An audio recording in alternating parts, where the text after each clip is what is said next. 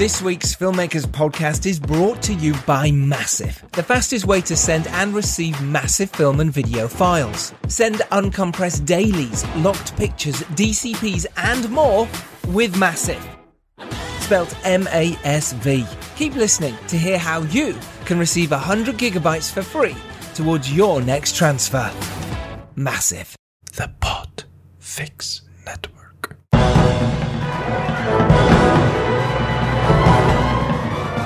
Hello and welcome to episode 261 of the Filmmakers Podcast. This is a podcast where we talk podcasting, not filmmaking, from indie films to studio films and much more. Everything in between. How to get them made, how to make them, and how to try not to do it wrong. In our very, very humble opinion. I am Giles Alderson. With me today is Andrew Rodger. It's me. I'm back. Yay! Yay! He's back. He is joining us as the host on this show, as well as Lucinda, Rhodes, Thakrar, because we have on Dave Beton. Dave is the director of Confession that Andrew Rodger is the cinematographer and Lucinda, Rhodes, Thakrar is the producer for. Oh, yes. Dave Beton, so if you don't know, has worked on many films and TV productions, including recently EastEnders and Hollyoaks, but he's mainly known for his film work. He's produced and written Screwed and Green Street 3, and he's also directed Tower Block, and he's directed and written I Am Soldier and The Hatton Garden Job. But what we're here to talk about is the feature film Confession, which is out today. Who does it star, Andy? It stars Colin Meaney and Stephen Moyer and Claire Hope Ashity. Yes, and Chris Johnson and Sadie Jean Shirley. What a cast. What a lineup.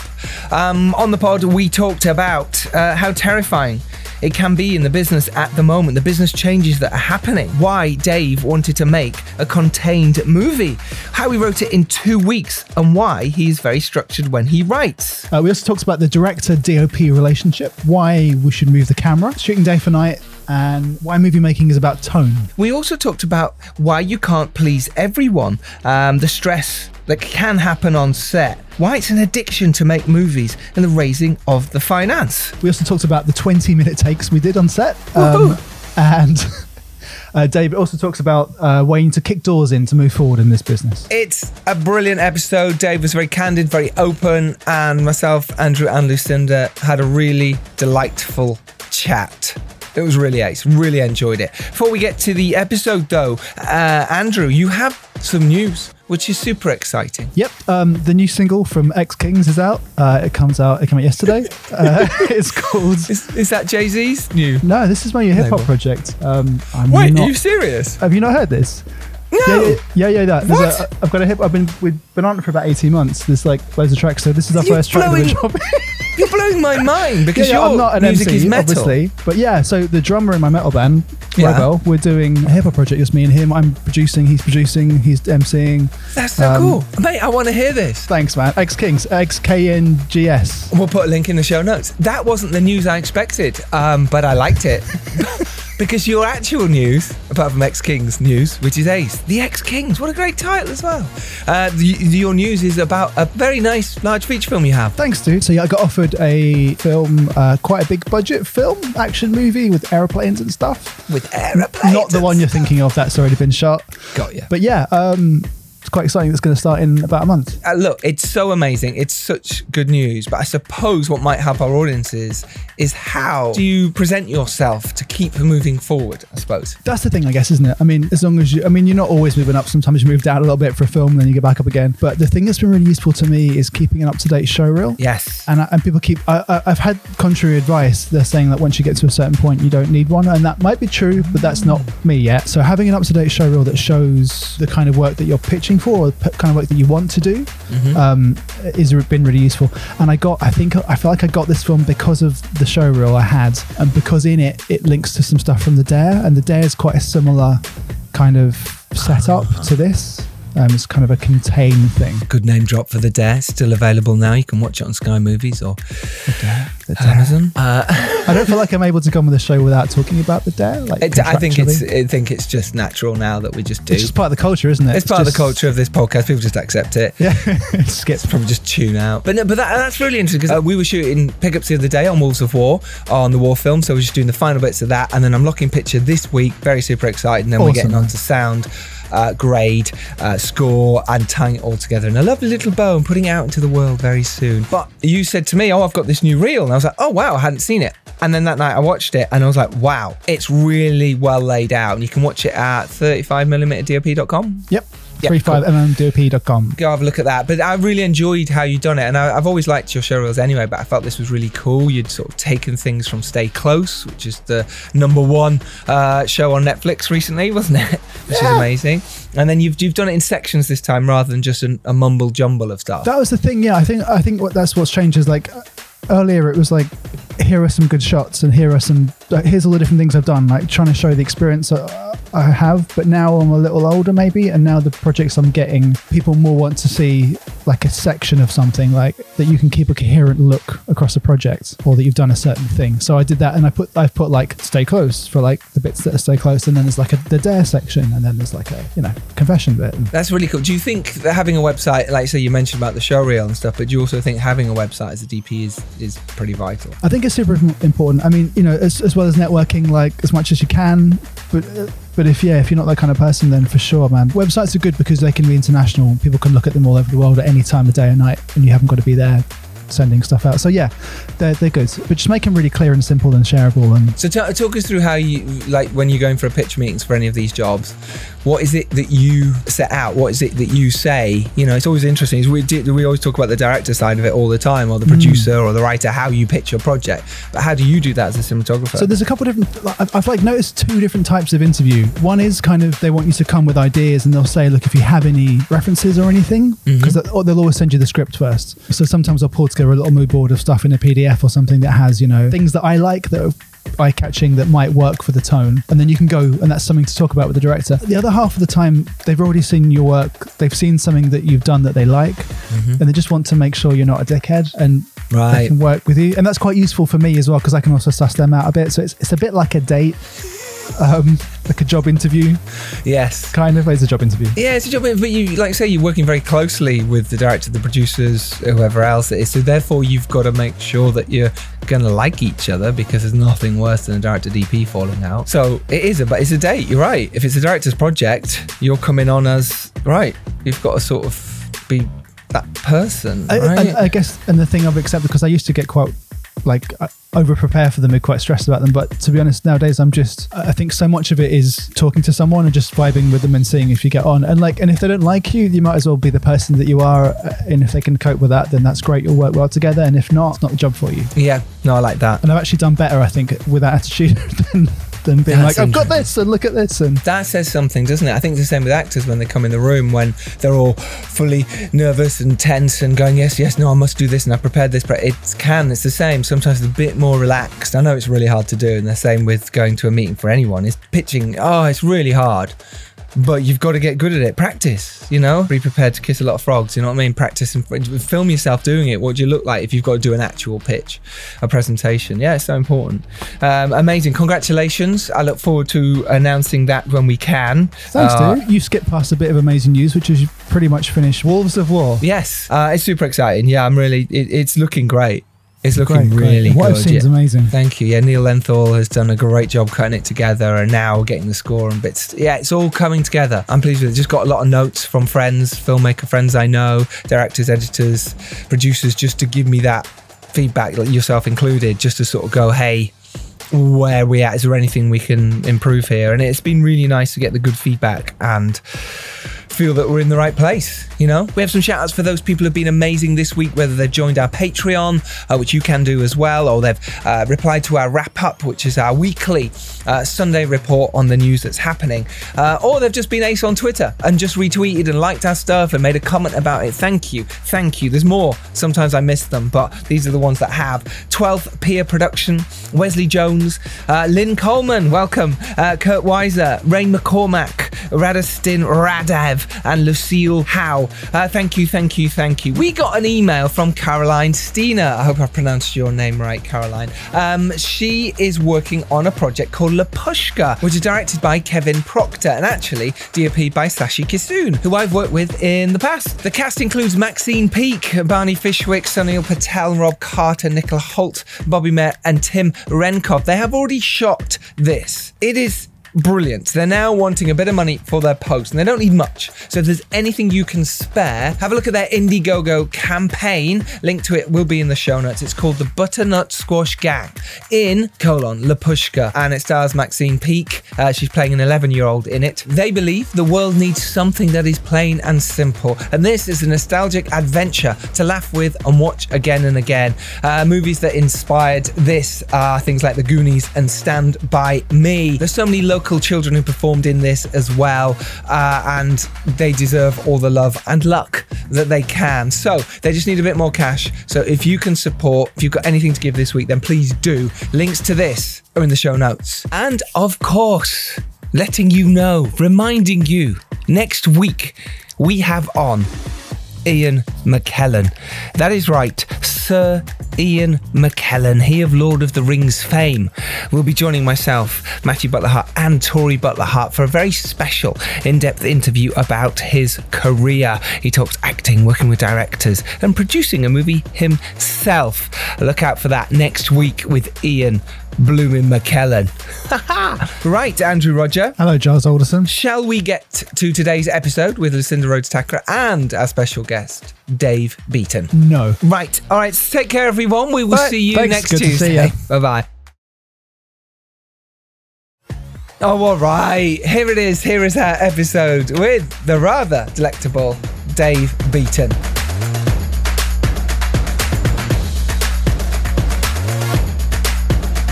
How are we, Dave? You all right? Yeah, very good, mate. Andrew, how are you? How have you been? Did you enjoy New Year and did you enjoy your Christmas? Yeah, it was good. Quite Christmas, quite New Year. Obviously, same as everyone this year. But yeah, it was real nice. Been using the time to tidy up and do a bit of car stuff. All good. Yeah. Excellent. I like it. So Confession is out now. Go and watch it. It is amazing. What an achievement, right? You know, making a film in COVID, in lockdown, is still a great achievement, I think, genuinely. How did you feel just sort of, the three of you really, making movies in lockdown? Let's all answer at the same time. Should we all answer at the same time?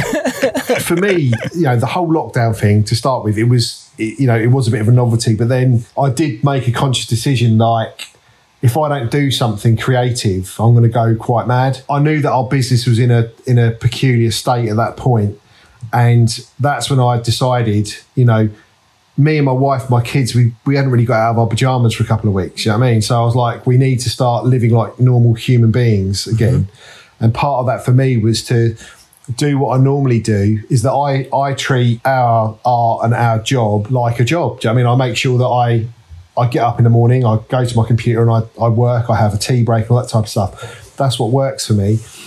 So I decided that I needed to write a film. Confession was like, it was a project that had been kind of in the back of my mind for a couple of years. I had an idea for a movie about a guy in a confession box confessing some terrible things that he'd done for the right reasons. So bad things for the right reasons. And that was all I had. But this then kind of made me sit down and decide to write this movie. And also from a business point of view, I thought if and when film comes back, contained movies are going to be safer to shoot, all of those types of things. So there was a creative rationale behind it, along with a business rationale behind it. So I sat down and I wrote it really quick. I'd done the first draft in 2 weeks, and it was super. I'm quite a fast writer anyway, but this was super quick. And then I gave it to Lucinda, and then, you know, it then just happened really quickly from there on. You know, from the minute I finished the script, was that in end of April? Because we'd only met once at the Hatton Garden job premiere years ago, and then David and I spoke on the phone. You know, you'd got my number from somebody or whatever, and we had a call and we got on really well. And that was in the December. And then by April, you'd finished Confession, and we shot in November. November. Yeah.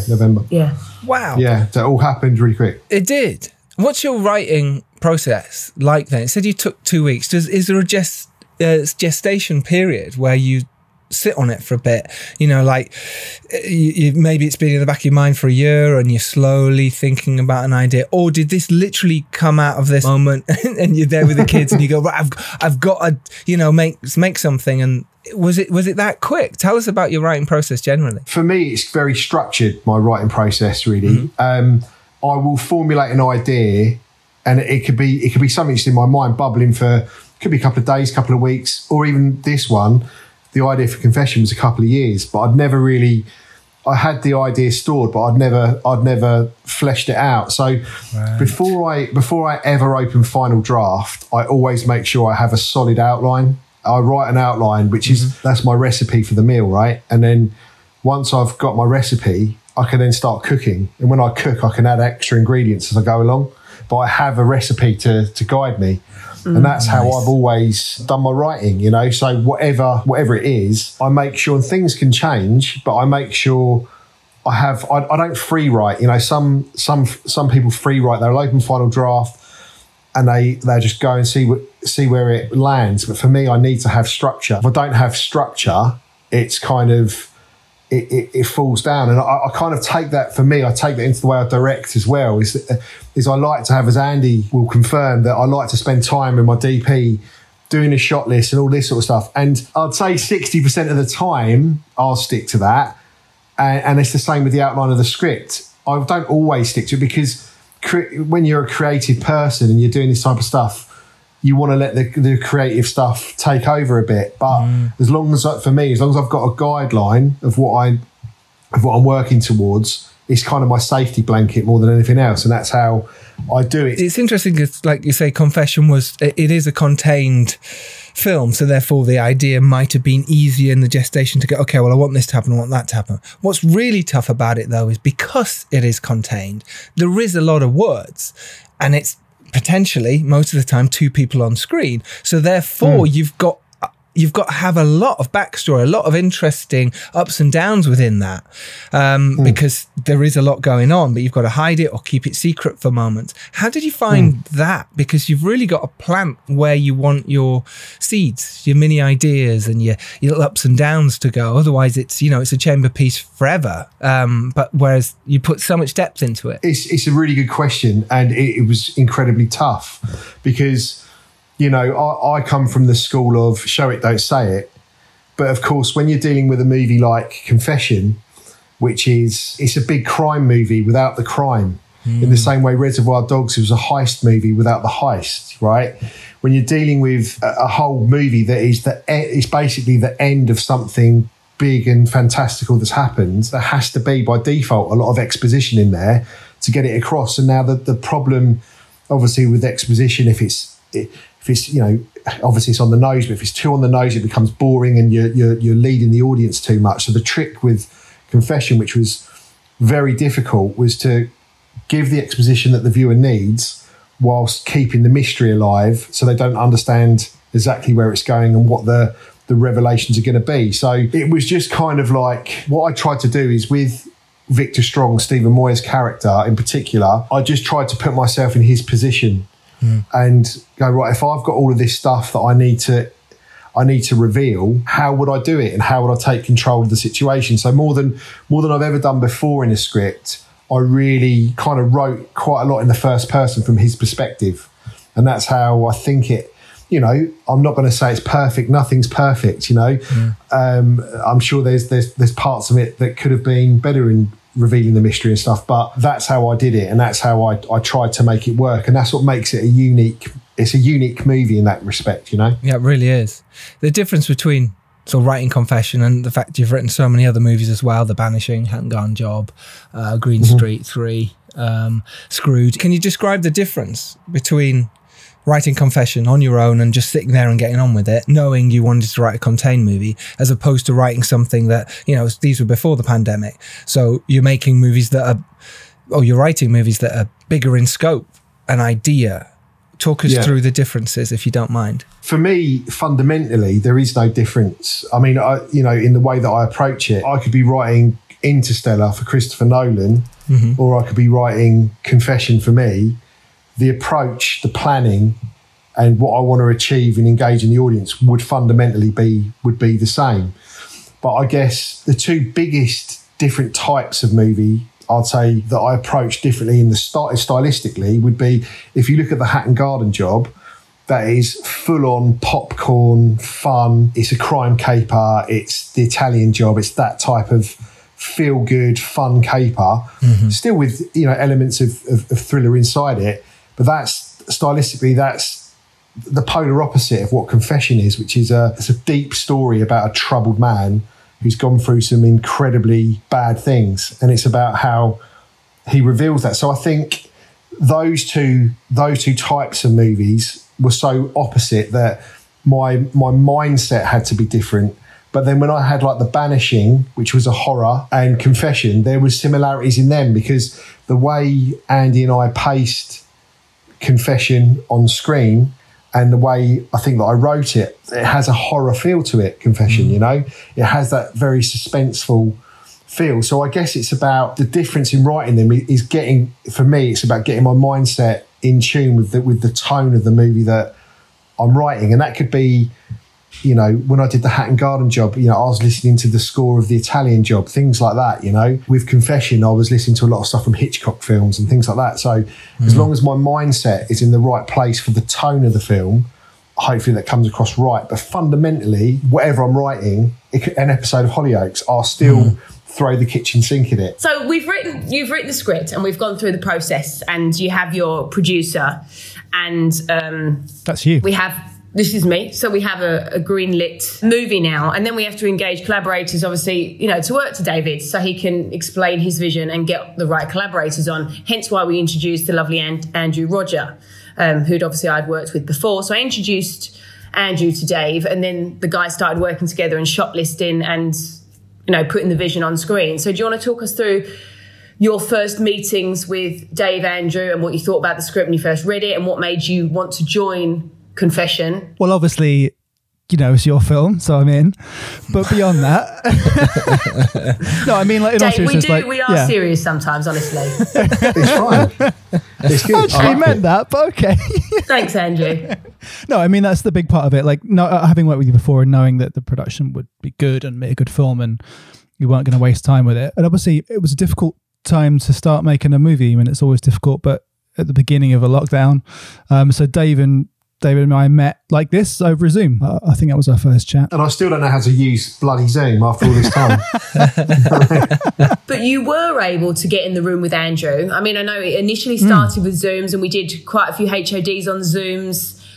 Funny enough, we managed, and this is something we'll talk about later, we did manage to get our cast physically in a room together, because we had flown them over 4 days before we started shooting. So we had some wonderful rehearsals. Oh, nice. But you did get in the room with Andy, and I know that you spent several days shot listing. He come to my house, didn't you, Andy? We spent quite a few days together. The coolest dude turns up to my house in a Jag with his amazing hair, gets out, and I was like, this guy is just the coolest man I've ever met in my life. You were driving left.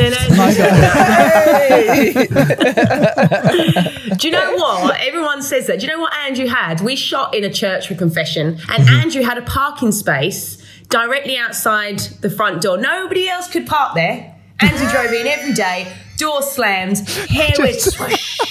Yeah. As he got out of slow motion. I don't think anyone said I could park there. I just assumed that I'm going to park here. You're the Reverend. You were like, I'm parking in the Reverend's parking spot. Yeah, bless you, my child, yeah. Every day, right next to the catering van as well. He walks out looking like Jesus, going, bless you, child, bless you, child. The car park space is parted for him. And he went. I love it. So you two were chatting away about the process behind it. What was the chat then? Because this is quite interesting how directors and DOPs do chat at that point. Obviously, me and Andy have chatted loads about that, but interesting to hear the other side. How did you pitch it, Dave? And Andy, how did you pitch back to Dave? Dave, we'll start with you. First thing, what I wanted, when I work with a DOP, I don't want to front load to them what I expect from the project. I want to hear what their thoughts are to see whether it's come across on the script, first of all, whether we're in sync from the off. Do you know what I mean? Because obviously if we turn around and said, he saw it as a comedy musical, we'd be, you know, miles apart. Which he did, which he did, and I said we will keep that for the sequel.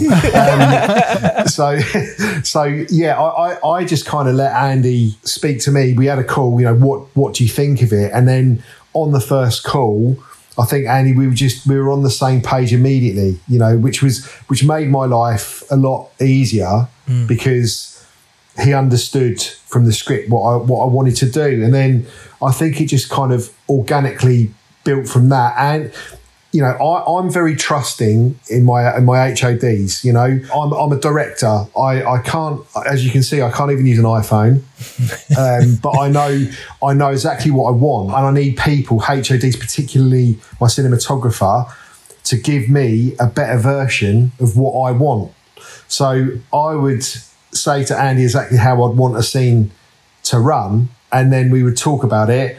We'd write shot lists together, but Andy a lot of times I'll say corrects my original shot list, because he'd say we should try this, and I'd go, that's a better version of what I want. Thank you again. That's why you're my cinematographer. Do you know what I mean? So that's kind of from my perspective how it went. And then I hope he agrees with this. I found it incredibly easy. You know, it wasn't a drag. We shot listed very, very easily, and you know, once we got out there on the dance floor on the day, I kind of think we found our groove relatively fast. Well, you had to, considering we had 12 days to shoot the bloody thing. We didn't have time to not find our groove, and hardly any crew actually, because of obviously the COVID. Yeah, I mean, we'll get to that. I mean, yeah, same for me really. I mean, I think you know pretty quickly when you talk to a director for the first time if you're going to be able to work with them. Got on with David straight away. And there's a thing with directors, like sometimes they'll just be about the actors and they'll have no kind of like visual idea. And then sometimes, you know, they've just got like a really strong vision, and as a DP, you kind of have to fit in between that roles. But the nice thing with David was he had really good ideas visually, but was really collaborative about it. So yeah, he'd say, how about this? And I'd say, yeah, brilliant. What if we also did this or did this? And it made it really easy to make it good. Can you give us an example, David? It'd be really interesting to see, you know, what your vision was. I know it's difficult maybe now to remember too much, but it'd be really interesting, I think, for our listeners to know that you said, look, you know, I wanted to do these big vistas or these big wides or these tracking shots. I wanted to slowly push in. I'd be really interesting to know, and I'd love to know as well, actually, what your thought process as the director was to build each individual scene, because they were talking heads a lot of the time. There were two people talking to each other. So how did you think you're going to build this to the brilliant finale that it is? I think the key point for me was what I first said to Andy was, if the camera's not moving, it's not working. You know, that was kind of my mantra with this film. Not that we didn't do stuff on sticks, because we did, but the thing with a movie like Confession, as you've said, essentially it's a play, right? It's mainly, any way we dress this up, it's an intense thriller, but it's born out of conversations. So the key for me is, you know, it's like the movie Buried, right? Ryan Reynolds. The film's set inside a coffin, but it's visually epic, right? The camera moves and you're on the edge of your seat. It's a stunning piece of film. So for me, it was always about how can we keep every scene as intense and visually beautiful as possible, because one, it's written inside a church, so you've got a backdrop which is cinematic by default. So we just need to utilise the location that we're in, because the problem is with a film like Confession, if you're not keeping it looking good and feeling tense, it can be boring. So the whole thing for me was that every scene, as much as possible, it had to come with I guess like a mini story point of a beginning, middle, and end. So there's like a climatic point within each scene, and the camera would move to distinguish those climatic points. So the whole point, you know, there's moments in the film when it's two people talking, but I think you're shitting yourself, right? It's quite intense and quite scary. So the visual side of this movie, and you know, I thank Andy for saying that, it was very important to me that it had to feel big and look big and feel like a real movie to make sure that the audience were with the story. So that's how I kind of approached every scene, is to make sure that they were as intense as possible. And there's no fat on this film, is there? It's straight in, straight out. I mean, the runtime is what? I think 83 minutes. Something like that. It is quick. Yeah. You don't have a moment to breathe. And that was the point of the film. And that's down to, I said it on a quote recently, you know, this movie doesn't have VFX and CGIs, you know, the actors and the camera do the talking. That is what this is. It's old-fashioned filmmaking that I'd like to say at its best, because it is. It's a camera, it's actors, and it's cut in a way that gives you that tension, you know. And Andy, how did you then put that onto, you know, what your vision was, where Dave has said that to you, said this is what I want? How then did you expand on that? But also then how did you achieve that? Because it does achieve that, exactly what you said, building up the tension massively, and it keeps it interesting throughout the whole movie. Thank you. I mean, yeah, just like that, just lots of conversations, lots of references. I watched Buried again, and that was a big visual reference. But also, like, when I talked about this before, but every film you shoot, you learn something new, and it becomes useful 2 or 3 films down the line. There's things I learned on the dare. You know, obviously a lot of the dare is in one room, but when we shot that, we'd say, right, this scene is going to be shot, you know, all long lens, or there's going to be one move, or so I brought some of those things on this, and also on King Arthur. What's it called? Arthur and Merlin, Knights of Camelot.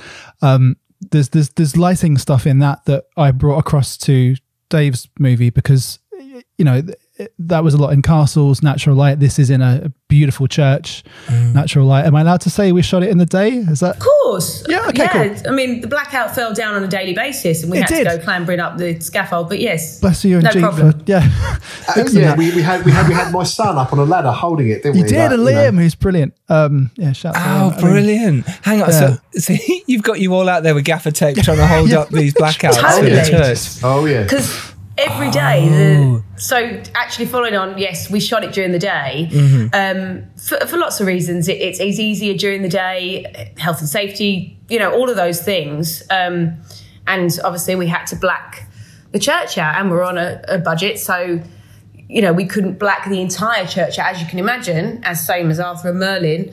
The high windows. I've got to interject here quickly for something, how Andy was so brilliant at this, right? Because I've never shot day for night. You were nervous, I remember. It was blowing my mind that we only had to black out one side of the church. And I think I asked Andy every 15 minutes for 12 days, is this going to look like night? And he said, yes, just trust me. And I did. And the blackout that we did have, Giles, was falling down. Right. So I was like, Go mad. Lucinda, I can't shoot with this because it's falling down. And she was like, well, you're losing time. I would shoot something, or you're not going to have a film. Right, let's...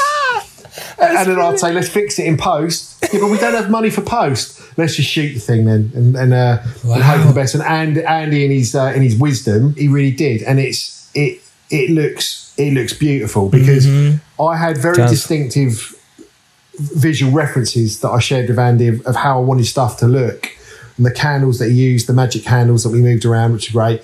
And he showed me some references of stuff, and I was just like, that is bang on the money. It hits, you know, movie making for me is about tone. Yeah, it's all about tone. If you get the tone right for whatever piece you're doing, you can be forgiven for certain elements. You just got to get the tone right.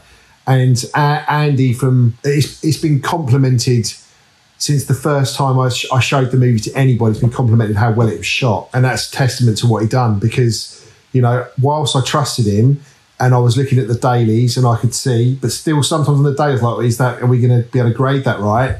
It's like, yeah, it's 4K, and then we did, and it worked. So he literally shot a movie at night time with candles, with massive windows, when there was sunlight coming through them lots of times, and he made it look like night. The man's a genius. Do you know what I mean? So, love it. I'd like to agree with you, Dave, of course, but I mean, but thank you. I mean, yeah, that's the thing. Like, you work with the restrictions you have, and you use them to advantage. We use the sun as the moon, and, you know, we couldn't black the whole church anyway because you need light to come in.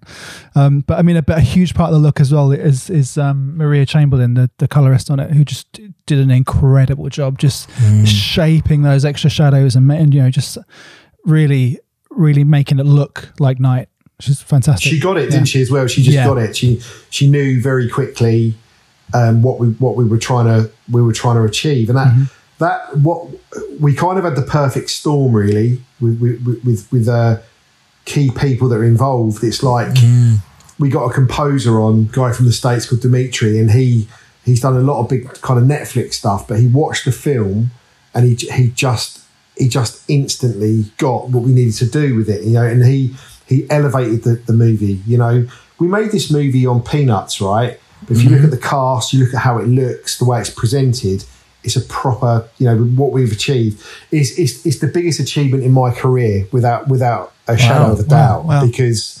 you know, I would say my stress levels were at their peak. That's fascinating. And what did you learn? Like, and if you go back now, or you're going to make another Confession 2 next week or whatever, imagine, how would your stress levels be? Would you have learned from what you went through to sort of go, look, maybe I didn't need to be so stressed? Just to tell our filmmakers out there that sometimes, you know, obviously we can get stressed on a film set, but have you learned from it, I suppose, is a really important question. I think sort of kind of airing what Andy said earlier, you learn something from every movie you make. You know, that was my full feature as director. I think the stress levels were peaking on this film for the sheer, there was no time. We didn't have any time. You know, we had an incredibly tight budget. You know, we were putting in favours left, right and centre to get it done. You know, some days I was shooting 16 pages. This is a feature film. I've just done a block of EastEnders, and there's a misconception sometimes with independent film that they think we have it easy and we work slow. And I was like, on EastEnders, I was shooting, you know, 12, 13 pages, sometimes more. But on a show like EastEnders, when I've got multiple cameras, lights already set up, sets already done, massive crew, I've got a gallery that's looking over with, you know, continuity, just the help on that. I found that much easier than Confession, because the thing with Confession is that we were shooting at, you know, a kind of soap pace, and it is a feature film with one camera with limited crew during a lockdown, and it was, you know, I look back on it with complete fondness. So to answer your question, is there stuff I've learned? Oh, of course, there is. I think from my perspective as director, if you don't have moments when you're asking yourself a question and there's some internal stress there, that could be a period where you maybe are not caring as much, and it might be the time to kind of hang up your camera. Do you know what I mean? It's like, you know, I think that tension and that stress is there because you care so much, you know, and that's what it is. Do you think the fear from it is the fear of failure, the fear of the fact that you had made 3 movies before, they're successful movies? Do you think the fear is the fact that we as directors, filmmakers, make something and then people go, oh, it wasn't good enough, and we go, but I only had, you know, and we come up with the excuses, but no one cares about the excuses. Do you think that was a factor? No. I think the fear of failure is always there. You know, if you don't have that concern, a slight concern, for me, that internal monologue of, is this going to be as good as I hope it's going to be? Have I cocked this up or whatever? I think, again, you're not caring enough in my perspective. So I think I've become kind of desensitized to reviews of my films because, you know, when I did the Hat and Garden Job, I was massively criticised for ripping off Guy Ritchie. And when I did the Hat and Garden Job, I was massively praised for being the new Guy Ritchie. Okay? So you can't please everyone. So my fear of failure it comes from, am I happy with the film that I've delivered? And I always put it in the percentage terms of, if you get to a movie and you're 70 to 75%, your movie's at that 75% of where you hoped it would be when you started, I think you've made a really good movie, because everything you do comes with boundaries, and a lot of those are financial. You know, you have an idea of how you want to shoot something, but you can't have a crane and a drone and 1,400 extras. So it's always, you're compromising at every level, whatever you do. So for me, it's about can I and have I delivered a film that is as good as it could have been with all the things that I had? And that's where I'm satisfied as a person. You're quite right. Some people might say, well, you did that wrong. Well, no, I didn't have the money. They don't give a shit whether you had the money or not, you know. But yeah, so there was no extra fear from this than any other film or in anything else I've directed. I found it very hard. They were tiring days. We had a lot to get through. You know, at one stage, Andy and I, do you remember that scene, Andy? We were doing 20-minute takes. I mean, I've never done that in my life. 20-minute takes. Wow. I wondered where my production manager had gone. He said, I'm just going to take something to Dave. And then 40 minutes later, I was like, I texted him, where are you? He went, they're doing 20-minute takes, Lucinda. They won't let me out. Yeah, and that's something I may never repeat again. But we Andy and I and the actors, we were rehearsing this scene. It's the longest dialogue scene in it. Yeah, and the guys, they were doing, Stephen and Colin were doing amazing stuff. How they remembered those lines is amazing. Yeah, incredible. But these, it was such a big part of the film. Sometimes you know what it's like when you're directing. If an actor gets their lines wrong, it can take them out of the moment. Mm-hmm. You try and go, you just have to cut, you start again. We realised, rehearsed this, we couldn't do that because the scene was so long. So it's like, look, I'm just gonna stay action. Andy and I had spoken about what he's gonna do with the camera. He's just gonna keep it moving, and I'm just gonna keep rolling it. And if I want to give any instructions, which I would shout out, stop, go back to this line or whatever, carry on. And then we done it. I think we've done it 6 times, didn't we, Andy? 6 times we've done that. 20-minute takes. Yeah. I just couldn't believe it. I've never seen actors do that. Like Colin and Stephen, just like machines, and beautiful performances every time and different things each time. But it was theatre. It's theatre. Yeah, it was like watching an incredible play.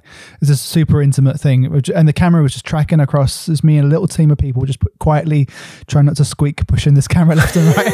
It was quite a memory. It was amazing. Yeah. Wow, which must have been like say if then the black did fall down during a 20-minute take, or someone did come through the door, or someone did make a noise. I can understand. It happened. Well, that's what I mean. How annoying that must be. But at the same time, it's like, well, it's indie filmmaking, isn't it? People aren't used to a 20-minute take. But wow, no wonder the actors loved it, because actors do love that stuff. There's no question about it. They can get in the moment, get in with it, and it's really hard for those crew who aren't involved in that specific moment. They're out the back, or they're holding up a flat, or because they're going, come on guys. So I can see why tensions would rise, but at the end of the day, it is about what's on screen. It is about what you deliver, and the cinematography here is fantastic, the performance is fantastic, the direction of that is fantastic. So you did achieve what you were aiming to achieve. But yes, I can see 12 days is tough. Let's just jump back a tiny bit to, we sort of glossed over the greenlit side of this film, and I think it's really important here, where you went from writing this or having the initial idea in 2 weeks and getting a really solid script to sending something to Lucinda and bringing Andy and then the team and then casting Colin Meaney and Stephen Moyer. But we've missed a little section, which was how the actual money came about and how it happened, which is what a lot of our indie filmmakers want to hear. So I don't know who best is to take this at the moment, but maybe just talk us through how that happened and how you actually managed to raise the money for the film. Obviously Dave and I had discussed the film and who the best financiers were to partner up on this particular project. And we went out to lots of different people, and a lot of people who wanted to put the finance in. And Dave and I wanted to sit very comfortably, knowing that this was a special project that we were making together. The first time we'd worked together. So we wanted it to live, with the right people that, would back us and let us do what we wanted to do with it creatively, and let Dave put his, flair on it without staunching the process at all. We went out we already had, Stephen was our first cast member we attached, and then obviously the lovely Colin jumped off another project to join our one, I think. But that's a whole different story for a glass of wine. I hope they weren't already filming when he did that. It was before filming, but on a project from the same financier. So that's what was kind of funny. But obviously the filmmakers, and we're all friends, so it's, of course, it's all good. It was a great moral win for us. It's brilliant. No, we had a joke with them actually on the phone. You stole our leading man. But all in jest, it was great fun, We're all collaborators. For you guys, it was. But anyway, so go on. You mentioned they're a financier. So what did you? So now you went to Stephen Moyer first with the project, because obviously you worked with him in the past.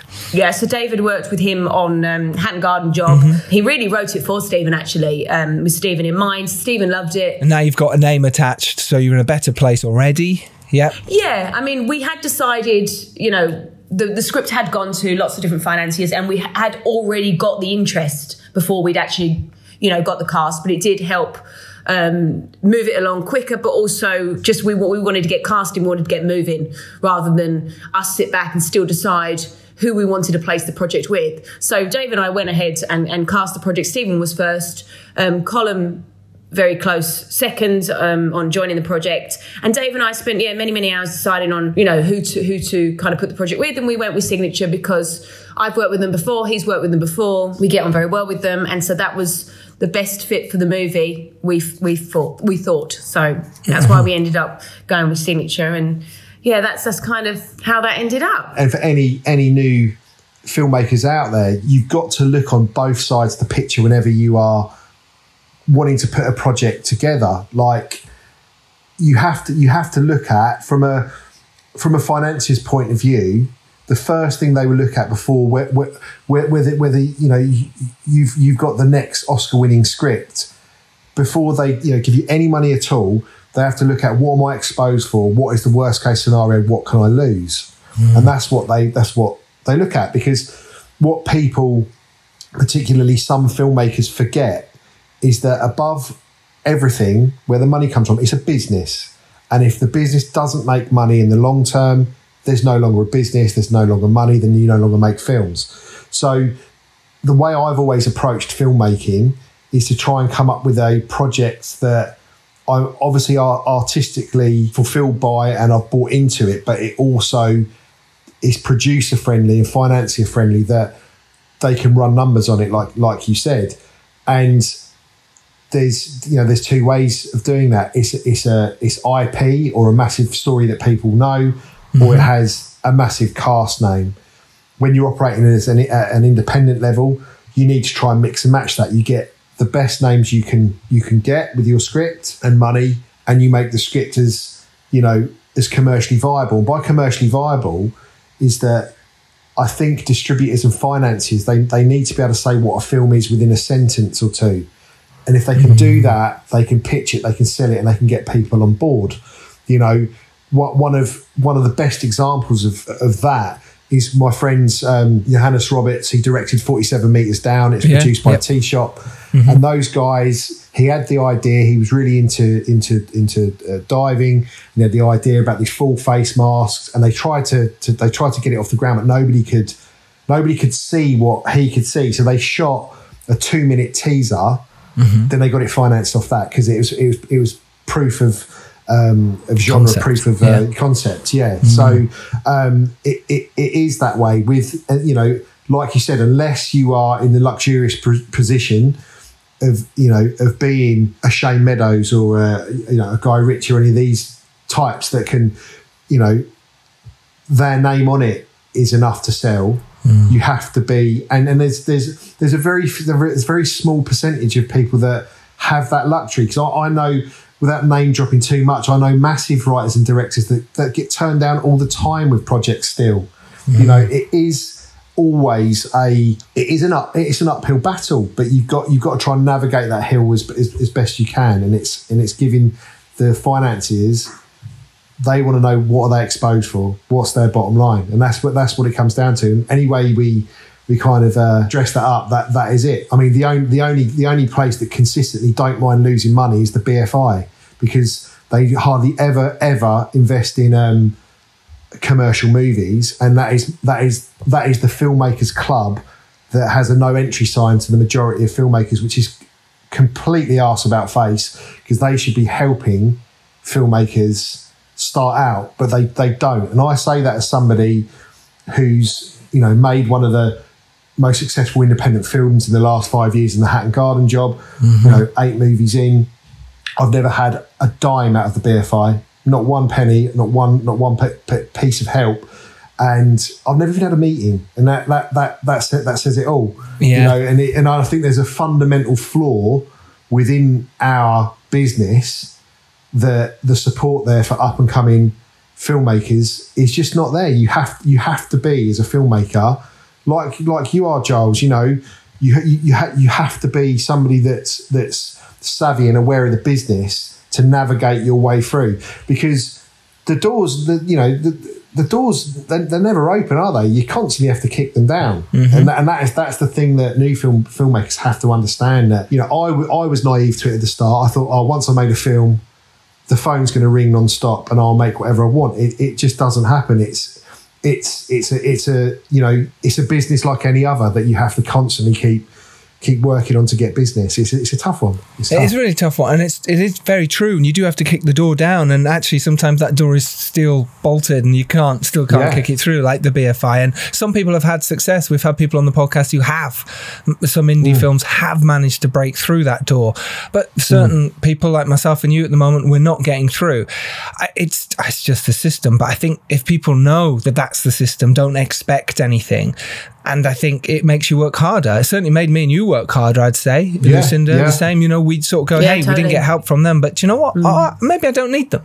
Because if you rely on that, you know, I know the Danish system and the Swedish system, they rely on that conveyor belt. You can't get on that conveyor belt. But once you're in, you kind of go, I'm in this now. I don't have to do anything. But we're not like that here in the UK. We all really want to succeed and work hard, and, you know, we'll stick fingers up to them and go, ha, and then maybe we'll need them then, you know. I don't know, but I think it is really interesting, and the more you know how hard it is, the better. And that's why it's great you say that, Dave, because it's true. It's a tough old door to kick in. So you've got to have that steel helmet on to start with if you're going to bash your head against it, you know? Let's jump it straight into when you're filming. You're working with actors of the caliber of Stephen Moyer and Colin Meaney and Claire Hope Ashitay. Yeah. How do you work that? You've got 20-minute takes, you know, or you're doing less, you know, you're doing 5-minute takes. How do you work with actors? What's your process to pull a performance or find a seed? What do you like to do there that might be different to your, you know, everyday life? I think for me it's key that I have long discussions with my cast before we start filming, and because I come, you know, I have directed a script that I haven't written, but well, quite a few now from EastEnders as well.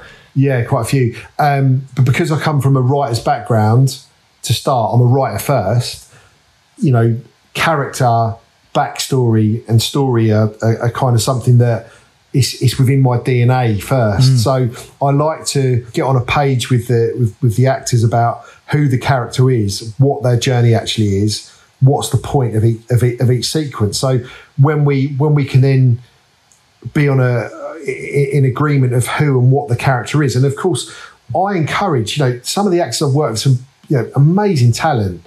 I like I said earlier about with Andy, I trust my HODs. I want to collaborate. I'm not an actor. I know what I want the characters to be, but I want my actor to come up with ideas too. Sometimes they're not the ideas that I want, and you have to delicately express that. But I try to make sure that we're in agreement with what the character is before we get on the day. It's down to, again, it's back to the preparation of everything. So I just make sure that I'm also not well rehearsed, I'm well read on my own script, because some actors, they will just say what's on the page. Other actors would like to know what the character had for breakfast last Tuesday. So I need to make sure I have the full understanding. And it's easy, even when you've written it, it's easy to forget things. I need to know I have the full understanding of who and what the characters are, so I've got answers. But the other thing I've learned is to not bullshit actors either. If they ask you a question that's tricky and you don't know the answer, own it. I'm not sure. I need to think about that. Because if you try and bullshit your way out of stuff, you can lose the respect of the actor straight away. And of course, actors, they're putting their faith in you that you're going to make them look right and good and justify their performance on camera. So they're right to be nervous at certain times. And your job as director is to reassure them that they're doing the right thing. Even sometimes when you ask them to do something they disagree with, you have to kind of reassure them. And there's a fine line of reassurance and also being strong in letting them know that you know what you're doing and you're doing it for a reason. So it's a delicate line of communication. You know, that's what it's all about. And it's the same, you know, if you're an arsehole to your actor, they're going to be an arsehole back. Indeed. You know? Yep. And likewise, if your actor's going to be an arsehole, you might be a bit stronger with them in making them toe the line in what you want and what you need, you know. So it's just collaboration, it's communication. That's what it's all about. And as a director, you are collaborating and communicating your vision, not from the day you get on set. You're doing that from the day you've given it to a producer. Because my job as Confession, it's all come out of my brain. So my job is to tell everyone that's working on my film exactly what's in my brain.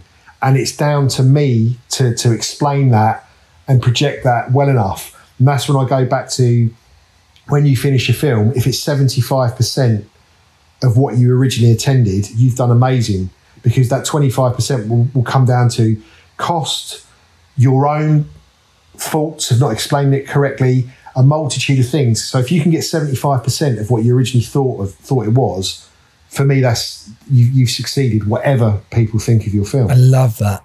Yeah, and it must be the same with your crew as well, and you know, especially working with someone as talented as Andy as well, that you know that you can sort of vision for something's up here, and then you go, okay, try and get me that, and then when someone brings you something even better, like you said at the beginning, hey, that's better than even better, that must be great. That must even, you know, there's nothing better, is there? Then you go, I want to do it like this, and then the DP Dave goes, know what that's like. He'd have no idea. He's never experienced that.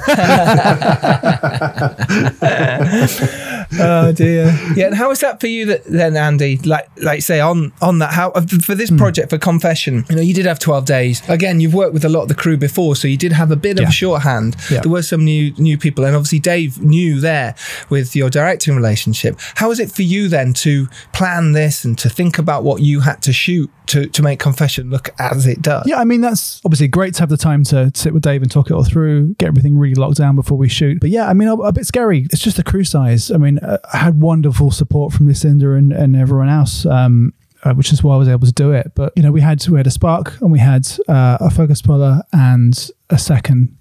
Nathan and Oscar, wasn't it? And Hermione is a sort of DOT trainee kind of person, who, all of whom, like, incredible.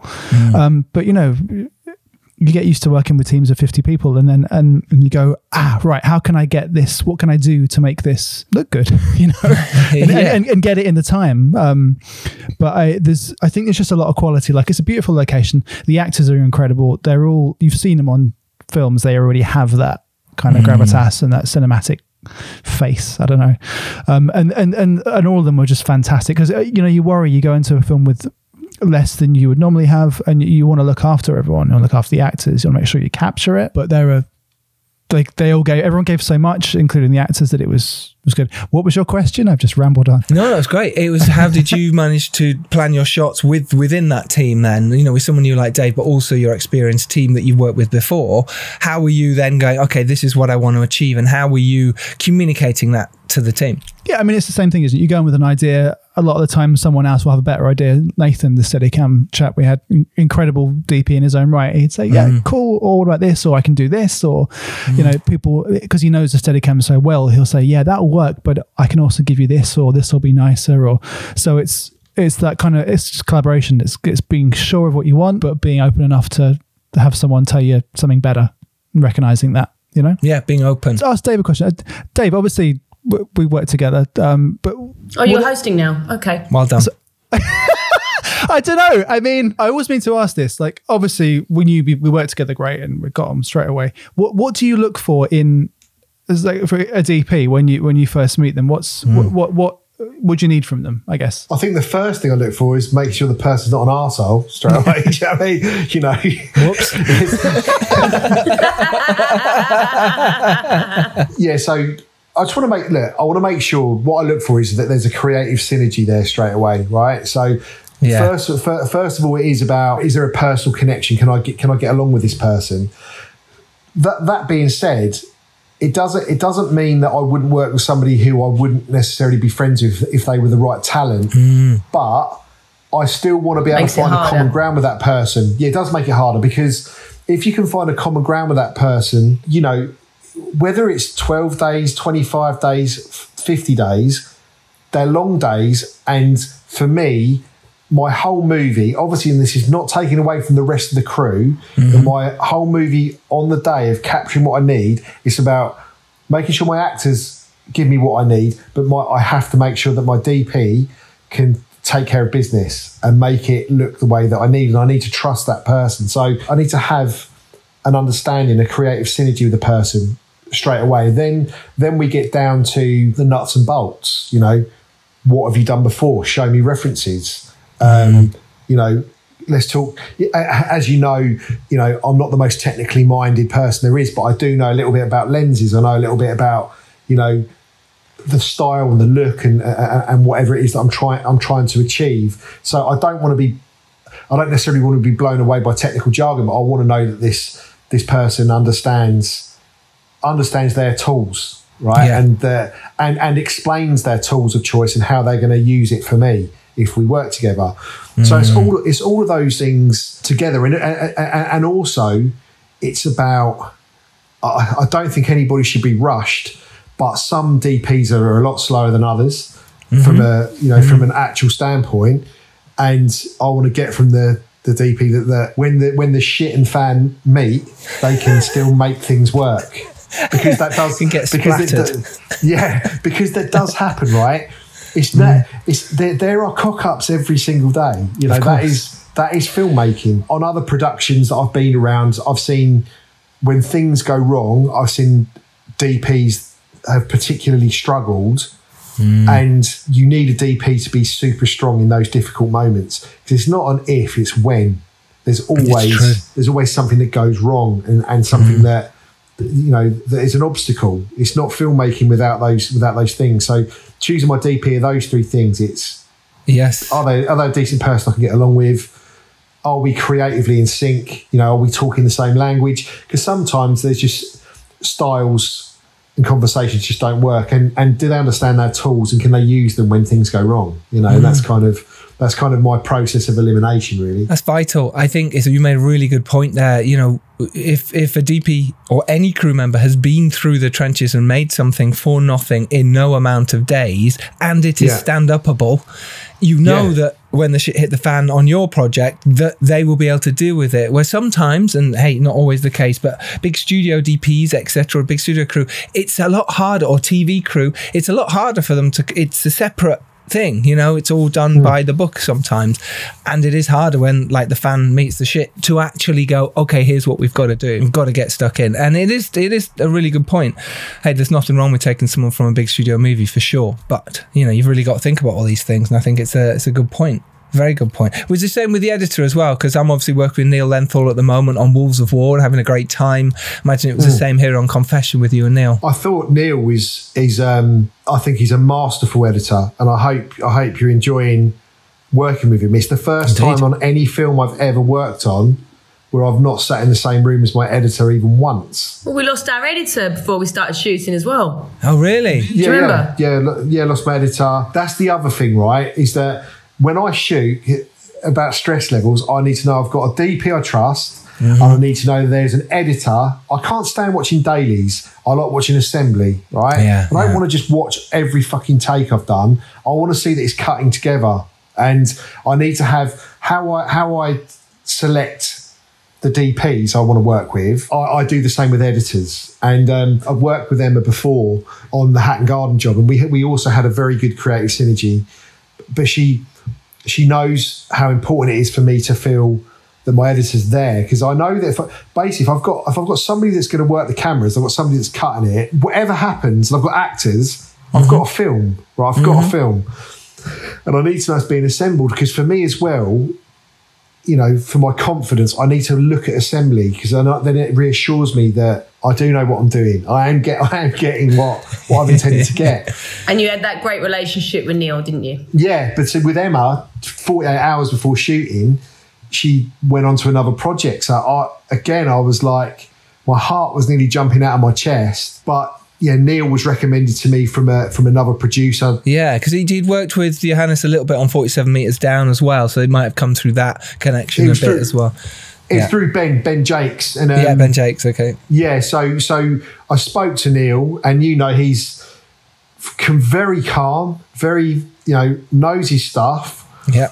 He's very fast at editing and has brilliant ideas. And he, I never once, I don't even know what he looks like. I don't even think I had a Zoom with him. Did you not Zoom? You just did it phone? No, we spoke on the phone. He don't like Zoom. No, I just get on the phone. I'm old fashioned. I like sending letters second class.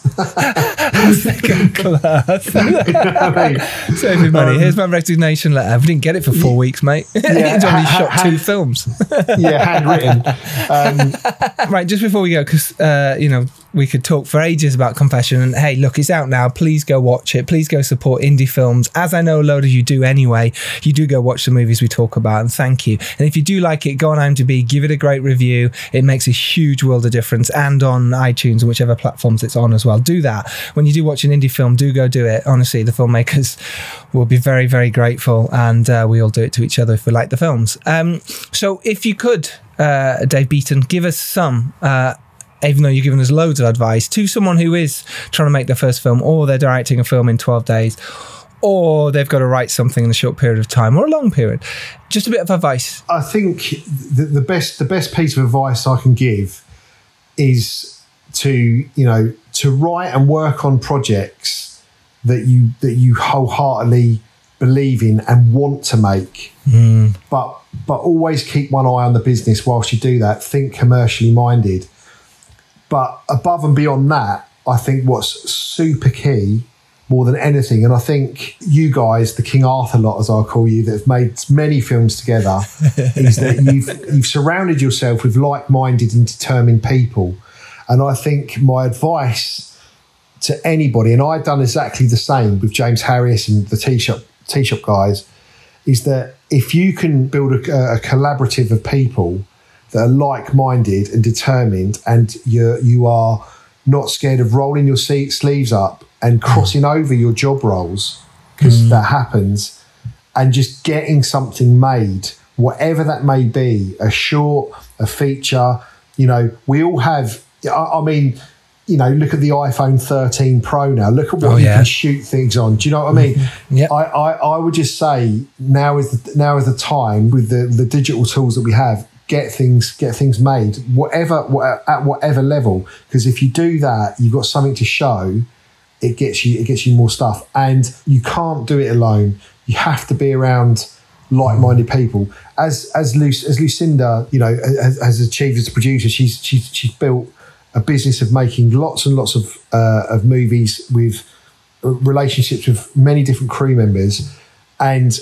I've done the same, and I work with the T-Shop, Ben and Lucinda. I'm very selective with who I work with, because there's a lot of people out there that you can't trust in our business, and I think you need to surround yourself with like-minded people and just keep going. You've got to be in the mindset of, it's not about getting a yes, it's about making sure you give people a reason to not say no, if that makes sense. And that's what we've done with Confession, great. Because people were liking it, but they were like, you might need a bigger cast member.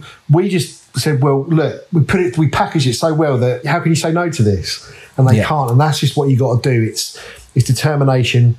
If you're not a writer, befriend a writer. If you're not a director, befriend a director. If you're a writer-director, befriend a producer. Like-minded people. Watch movies. Constantly network, and just good luck. It's not an easy business, but it's a business that once you're in, which I think you can all attest to, even if you wanted to leave, because I think we've all had moments where that's it, I'm done.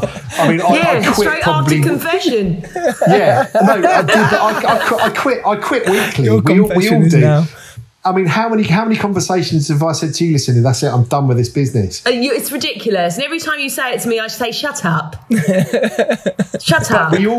But the thing is, what I'm saying is, we're all there, we all do that, but we all still end up carrying on, because it's an art form, isn't it? And once you're in, as much as this business irritates the shit out of me, I also love it. You know what I mean? It's like... it's just one of those things. The ultimate goal would just be to be your own studio, wouldn't it? But that's the dream, right? You just got to keep going. And Andy, from you, just a short sentence about advice for directors working with DPs. Be really nice. Normally we ask you for sort of advice the other way, but actually I thought it'd be really interesting. To repeat myself, like, know what you want, but be open to listening to other people who will have a really specific idea about one area that's all they think about. They just think about the photography, or they think about the costume or the makeup, or absorb all of that and then make a film that's better than you could make on your own, because that's the point of filmmaking. It's a collaboration. Beautiful. Absolutely. Wow. There you go. Well done, Andy. That was Well done, me. I'll clap myself. Yeah, please do.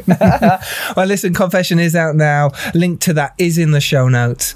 Do go support, do go watch. We are on Instagram at the Filmmakers Podcast. You can find us there, or on Twitter at Filmmakers Pod. I am at Giles Alderson on both those things. Andrew Rodger, where can people find you? If you buy a big bag of Satsumas and you eat most of them, in the middle of one of them, if you cut it the right way, it'll be my number. And if it's not the right one, just buy more Satsumas. This is like a prison number. Yeah. Yeah. Great. So that's where you can find Andy. Lucinda? You can find me at Pick Perf Limited or at Lucinda R. Thakrar. It will be in the show notes. Yes, excellent. Send the elevator back down, whatever you Wait, normally I haven't got say. there yet. Thank you so much for listening. You are amazing. Hope your 2022 so far has been what you want it to be. If it hasn't, and as Dave says, do something about it. Make it happen. And if you're lucky enough to rise up and do well, as Dave has done, it is your duty to send the elevator back down. And remember, next week, we have the legend that is Ian McKellen joining us. He of X-Men fame, he of Lord of the Rings fame. So do join us for that next week. What a treat. Andrew, thank you. Thank you. Good to see you, Dave. Lucinda, thank you. Thank you. David Beton, thank you so much for joining us. You're welcome. God bless all of you. It's been great. Thanks for having me. Take care, everyone. See you next week. Cheers. Bye-bye.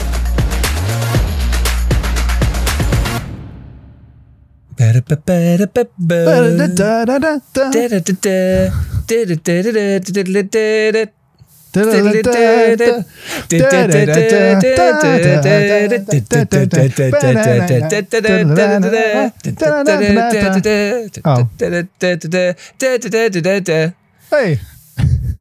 The Filmmakers Podcast is kept going by your generous support. To hear some bonus content from today's episode and future content, subscribe to our Patreon.